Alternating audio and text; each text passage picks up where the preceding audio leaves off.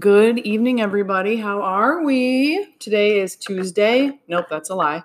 Today is Wednesday, June 3rd. I'm actually recording this in the afternoon. It's beautiful out. And we're going to do Chapter 8, Part 2 today. So we've got about 8 pages to get through. So this is going to sound weird, but I just want to say this. This second half really happens in 2 parts, okay? In the first part, we have kind of what happens to Nick. And in the second half, we have what happens to Wilson and Gatsby. So, as you may recall, after Nick and Gatsby stay up all night talking, Nick then decides, oh my gosh, I got to go to work. So they kind of get up and they go outside, and one of the servants tells Gatsby that he's going to drain the pool. And Gatsby says, don't do it today. Old sport, I've never used that pool all summer. So for the first time all summer, Gatsby's going to take a swim. Water, everyone. When you see water in a major work of literature, it can mean a bunch of different things. And I'm not going to actually talk about that till the end of the episode, but I just want you to know, when somebody gets into water, one of 2 things can happen. Okay, so let's keep rolling. Gatsby says he's going to go swimming. Nick says he has to go to work. And I know I said this last time, but you also want to note the change of season, okay? We talked about this, like the weather and seasons is another device that authors use to denote, we're signaling that things are changing. Okay, so at the bottom, oh my gosh, this is so heartbreaking. At the bottom, Nick says, I'll call you up. I said finally. Do, old sport. I'll call you about noon. We walked slowly down the steps, and Gatsby says, I suppose Daisy'll call too. He looked at me anxiously, as if he hoped I'd corroborate this. I suppose so. Well, goodbye. Okay, it's important to know, especially if you're going to watch the movie clip, that Gatsby is still waiting for Daisy to call. Now, remember, we had a glimmer of the crack in the dream in the previous reading where he's like, he says, I guess I can admit that she loved Tom also, but still today he's just waiting for her to call, okay? How sad.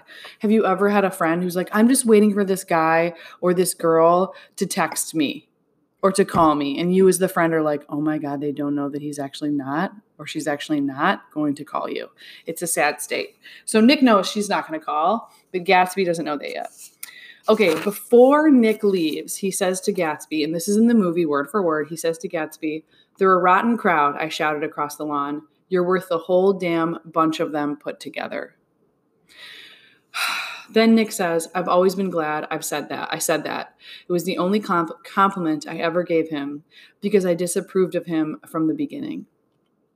First, he nodded politely, and then his face broke into that radiant and understanding smile, as if we'd been in ecstatic cahoots on that fact all the time. Oh, man. Okay, so Nick says they're a rotten crowd, and this is extremely true. He's talking about Tom, Daisy, Jordan, and they are a rotten crowd. And we're going to get more into their rottenness in chapter 9, but this is what they do. This is what they have done their whole life. They have money. They do whatever they want to whoever they want. And then when things get real, they use their money to protect themselves, and they use their money to make sure that other people take the blame. And so that does make them absolutely rotten. At the same time, their rottenness has never slowed them down, or they've never had to pay any type of consequence for their rottenness, which is an argument that Fitzgerald is trying to make about wealthy people in America. And sadly, as we all know, 100 years later, that is still true. Okay, so Nick goes off to work, okay? Now, when he gets to work, he calls Jordan, and she says, oh, no, sorry. Jordan Baker calls him. So they have this conversation, and she says, I've left Daisy's house, she said. I'm at Hempstead and going down to Southampton this afternoon. And Nick said, Nick thinks to himself, probably it had been tactful to leave Daisy's house, but the act annoyed me. And her next remark made me rigid. You weren't so nice to me last night. And then Nick says, how could it have mattered then? Meaning she's trying to flirt with him or be coy with him when that same evening they witnessed a woman get hit by a car. slaughtered in the middle of a street. And the person who hit her did not take any accountability. So Nick is like very shaken up by this experience, and Jordan acts like, what are you talking about? And then, okay, so they have this exchange, and then it says silence for a moment. And then Jordan says, however, I want to see you. So she's kind of like annoyed that he hasn't flirted back. And they kind of talk for a second more about absolutely nothing, and then they hang up. Nick narrates and says, we talked like that for a while, and then abruptly we weren't talking any longer. I don't know which of us hung up with a sharp click, but I know I didn't care. I couldn't have talked to her across a tea table that day if I never talked to her again in this world. And again, if you guys remember, like the opening narration from Nick is about how he doesn't pass judgment on people. But this summer of 1922 in New York City with these uber wealthy people has changed that about him. He has now changed to a person who does judge people for their actions. And Jordan is now one of those people. Okay. So then Nick is, oh wait, hold on one second. So that's part one of the second half of the story. Nick says this to Gatsby, they're a rotten crowd, you're worth the whole damn bunch put together, which is important. And then he goes to work, he like can't get anything done, he's totally unproductive. He has this conversation with Jordan, which is basically him breaking up with her. He's just like totally over it. And then, I want to read this last part. I called Gatsby's house a few minutes later, but the line was busy. I tried 4 times. Finally, an exasperated Central told me the wire was being kept open for a long-distance call from Detroit. Taking out my timetable, I drew a circle around the 3:50 train. Then I leaned back in my chair and tried to think. It was just noon. Okay, so he thinks to himself, I'm just going to go see Gatsby at 3:30. Okay. Now, let's go to part 2 of chapter 8. Okay, Nick says, I want to go back a little and tell what happened at the garage after we left the night before. So now Nick is going to go back and he's going to reconstruct what happened the night before all the way to what happens that afternoon. Okay? So that's what's happening. So he says that first they called Catherine and she showed up and she was drunk and the ambulance had already left. And someone grabbed her and took her to the hospital. And then George Wilson is he still is rocking back and forth inside the garage. And then remember Michaelis, the guy who works at the place across the street, like he's trying to like keep an eye on him. He's trying to make a pot of coffee. And then Wilson becomes like, what's the word I'm looking for? He starts muttering incoherently. He announces to no one, but Michaelis hears this, that he had a way of finding out whom the yellow car belonged to. And then he blurted out that a couple months ago, his wife had come home from the city with her face bruised and her nose swollen. And so this is indicative of the fact that Wilson has been suspicious that Myrtle had been having an affair. And she had been having an affair. She'd been having an affair with Tom. At the same time, you have to ask yourself, who is the one person that Wilson knows who owns that yellow car? And the answer to that is Tom. So Michaelis tries to like keep George Wilson's spirits up by asking questions like, how long have you been married? Did you have any kids? Just like trying to like, get him to talk about the good parts of his life.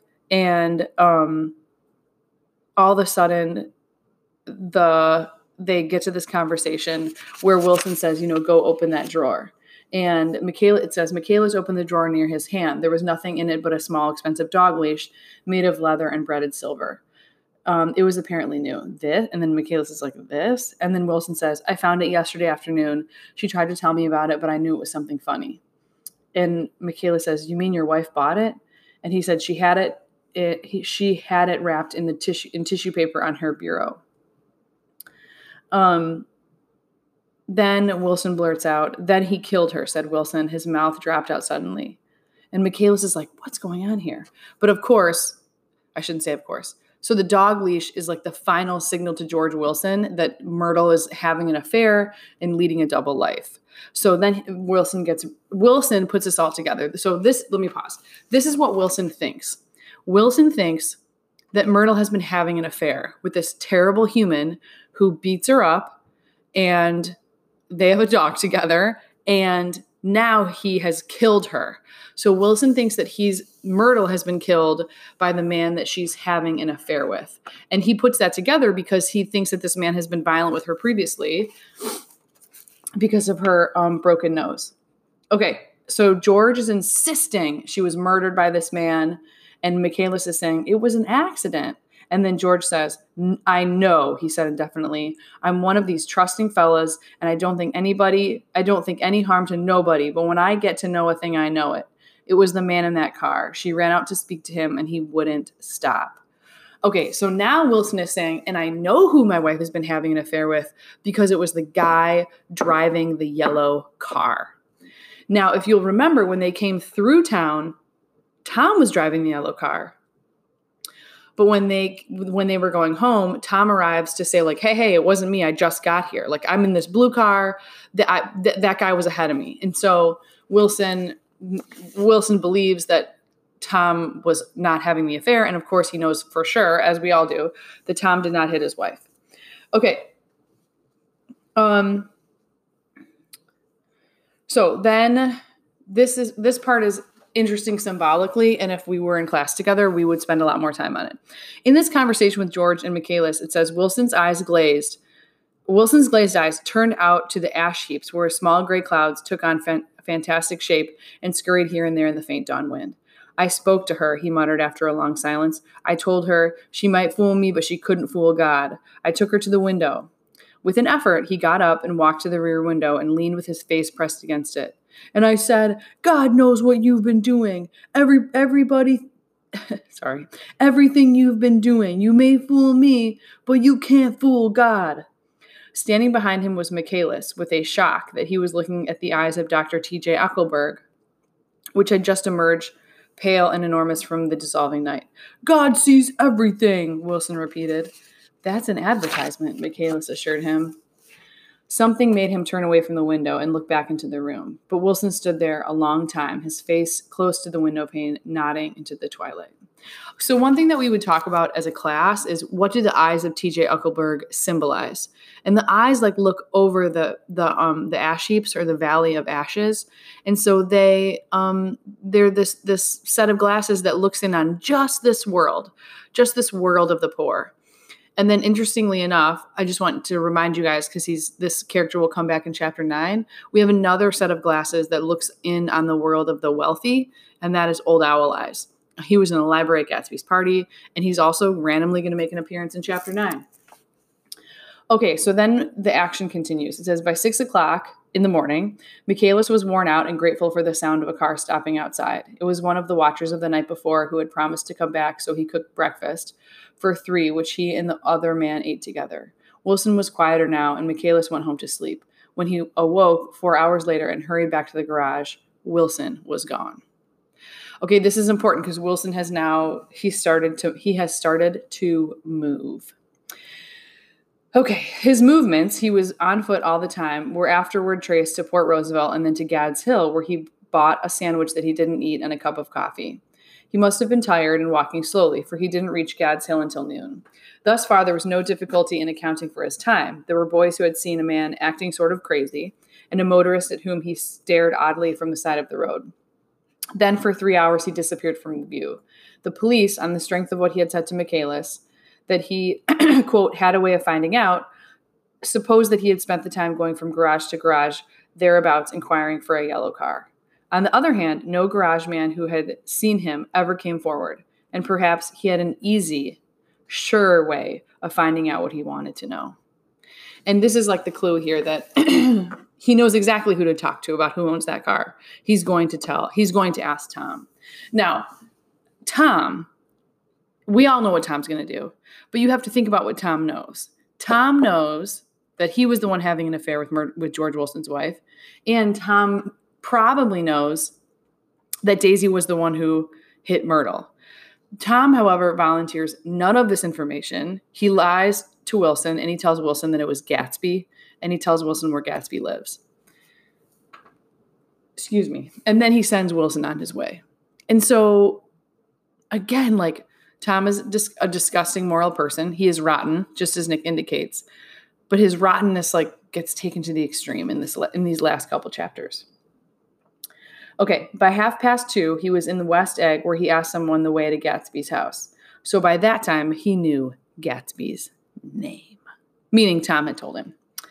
Okay, so back at Gatsby's house at 2:00, Gatsby puts on his bathing suit and he tells his butler that if anyone phoned, word was to be brought to him at the pool. Remember, Gatsby's still waiting for Daisy to call. Okay. It says he stopped at the garage for a pneumatic mattress that had amused his guests during the summer, and a chauffeur helped him pump it up. A pneumatic mattress is just like a floating raft. I don't know why they call it. I mean, it's like old school word for it. Okay. Then he gave instructions that the open car wasn't to be taken out under any circumstances. And this was strange because the front right fender needed repair. So he's given his staff directions like, don't take the car out, even though it's been dented, of course, from hitting a woman. Okay, then it says, Gatsby shouldered the mattress and started for the pool. Once he stopped and shifted it a little, and the chauffeur asked him if he needed help, but he shook his head and in a moment disappeared among the yellowing trees. Okay, I'm going to read this next paragraph, the whole thing. No telephone message arrived, but the butler went without his sleep and waited for it until 4:00, until long after there was anyone to give it to if it came. I have an idea that Gatsby himself didn't believe it would come, and perhaps that no longer cared. So Nick is wondering, like, did he care if the phone rang? Did he still hold out hope? Oh, this next part. If that was true, he must have felt that he had lost the old warm world, paid a high price for living too long with a single dream. He must have looked up at an unfamiliar sky, through frightening leaves, and shivered as he found what a grotesque thing a rose is, and how raw the sunlight was upon the scarcely created grass. A new world, material without being real, where poor ghosts, breathing dreams like air, drifted fortuitously about, like that ashen, fantastic figure gliding toward him through the amorphous trees. Okay, so this is a little confusing, but Nick is wondering, like, what was Gatsby thinking as he was in the pool? If he had finally admitted to himself that Daisy wasn't going to call, like his entire world is falling apart, right? Everything in his world has lost its color. The dream is dead. And Nick is wondering how that felt for Gatsby at this moment. Okay, so then Nick is also saying he's probably imagining this new world where ghosts move. And then when Nick says, like that ashen, fantastic figure gliding toward him through the amorphous trees, that figure that Nick is referring to is a person, an actual person who is coming at Gatsby through the trees. Okay, the chauffeur, he was one of the chauffeur, he was one of Wolfsheim's proteges, heard the shots. Afterward, he could only say that he hadn't thought anything much about them. I drove from the station directly to Gatsby's house, and my rushing anxiously up the front steps was the first thing that alarmed anyone. But they knew then, I firmly believe. With scarcely a word said, 4 of us, the chauffeur, butler, gardener, and I, hurried down to the pool. There was a faint, barely perceptible movement of the water as the fresh flow from one end urged its way toward the drain at the other. With little ripples that were hardly the shadows of waves, the laden mattress moved irregularly down the pool. A small gust of wind that scarcely corrugated the surface was enough to disturb its accidental course with its accidental burden. The touch of a cluster of leaves revolved slowly, tracing, like the leg of a compass, a thin red circle in the water. Okay, so before I read the last sentence, we should note here that what they're looking at is Gatsby's body floating irregularly on the mattress or in the water, and the blood is now coming out. That's the thin red circle. So he's been shot, and he's dead in the pool. And then Nick narrates, it was after we started with Gatsby toward the house that the gardener saw Wilson's body a little way off in the grass, and the Holocaust was complete.